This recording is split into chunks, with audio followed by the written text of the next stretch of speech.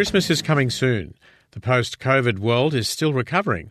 This year saw increasing costs of living and inflation. However, with Australia's easing inflation, it does seem like people's spending could be coming back to normal. The Black Friday and Cyber Monday sale was a huge success, projecting a 3% increase in consumer spending.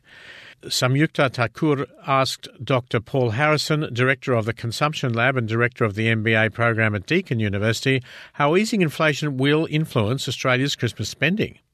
Christmas is a period of rituals. It's a period where people kind of know how to do something year on. And therefore, I don't see that there'll be a huge change in behaviour in terms of the way that people are approaching Christmas. Maybe what will happen is that some people will kind of just think a little bit more about the extremes of how they're going to spend money. But ultimately, what we know from the types of behaviours that happen in Christmas during recessions, during kind of slowdowns, during periods where people, where things are going really well, is that actually the behaviour doesn't change that much, is that people are still affected by the kind of psychological needs that Christmas brings with them. Do you think the retailers will be adjusting their pricings for Christmas? Pricing is a tricky one. Again, often with retailers, pricing is not specifically determined by, I guess, external forces. It's ultimately about what demand they see, and it's often what we call a lag approach. So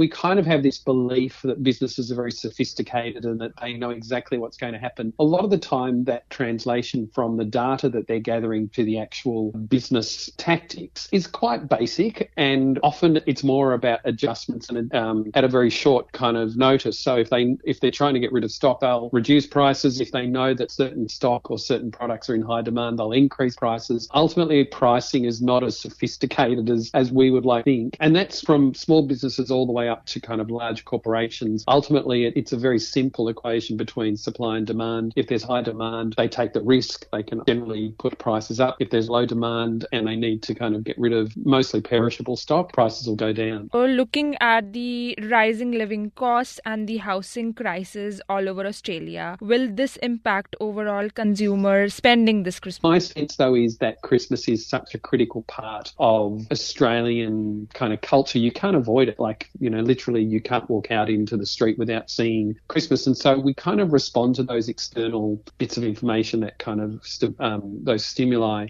The other thing too is, from a psychological perspective, we're actually not very good at predicting the future. So in the moment, and just in that moment, we buy things that we need, and we often buy more food than we need, more food than people will be able to eat, but partially because of that desire to fit in, to kind of be part of the ritual. I think just like every other year, people will be throwing away food, people will be buying presents that other people don't like. Humans are pretty consistent in those kinds of behaviours. Looking at the increasing transport costs that we're seeing all around Australia, do you think this will also have any kind of psychological impact on the way people will go out for Christmas? I think the extreme ends. So people who are really struggling, it will have an effect. People who are at the kind of more difficult socioeconomic kind of areas, they will notice these things. I guess the sad thing, or maybe, I don't know, but, at that kind of middle level, I can't see that people will be changing their behaviour that much. I think, again,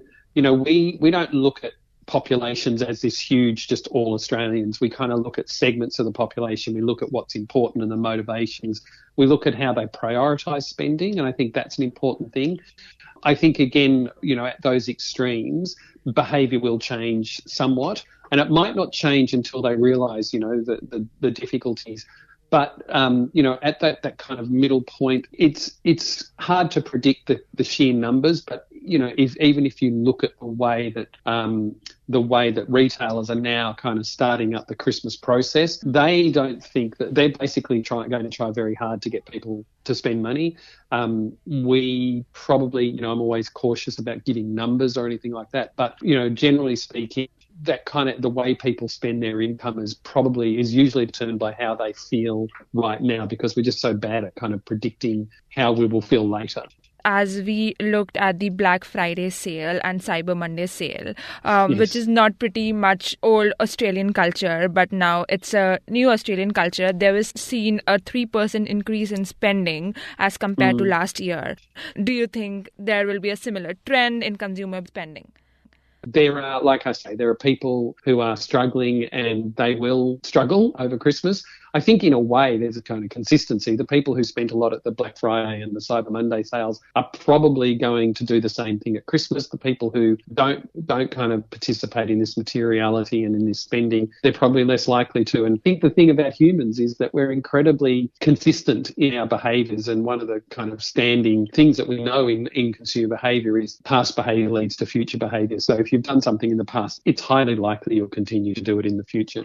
Dr. Paul Harrison, Senior Lecturer in the Faculty of Business and Law at Deakin University, speaking there with Samyukta Thakur.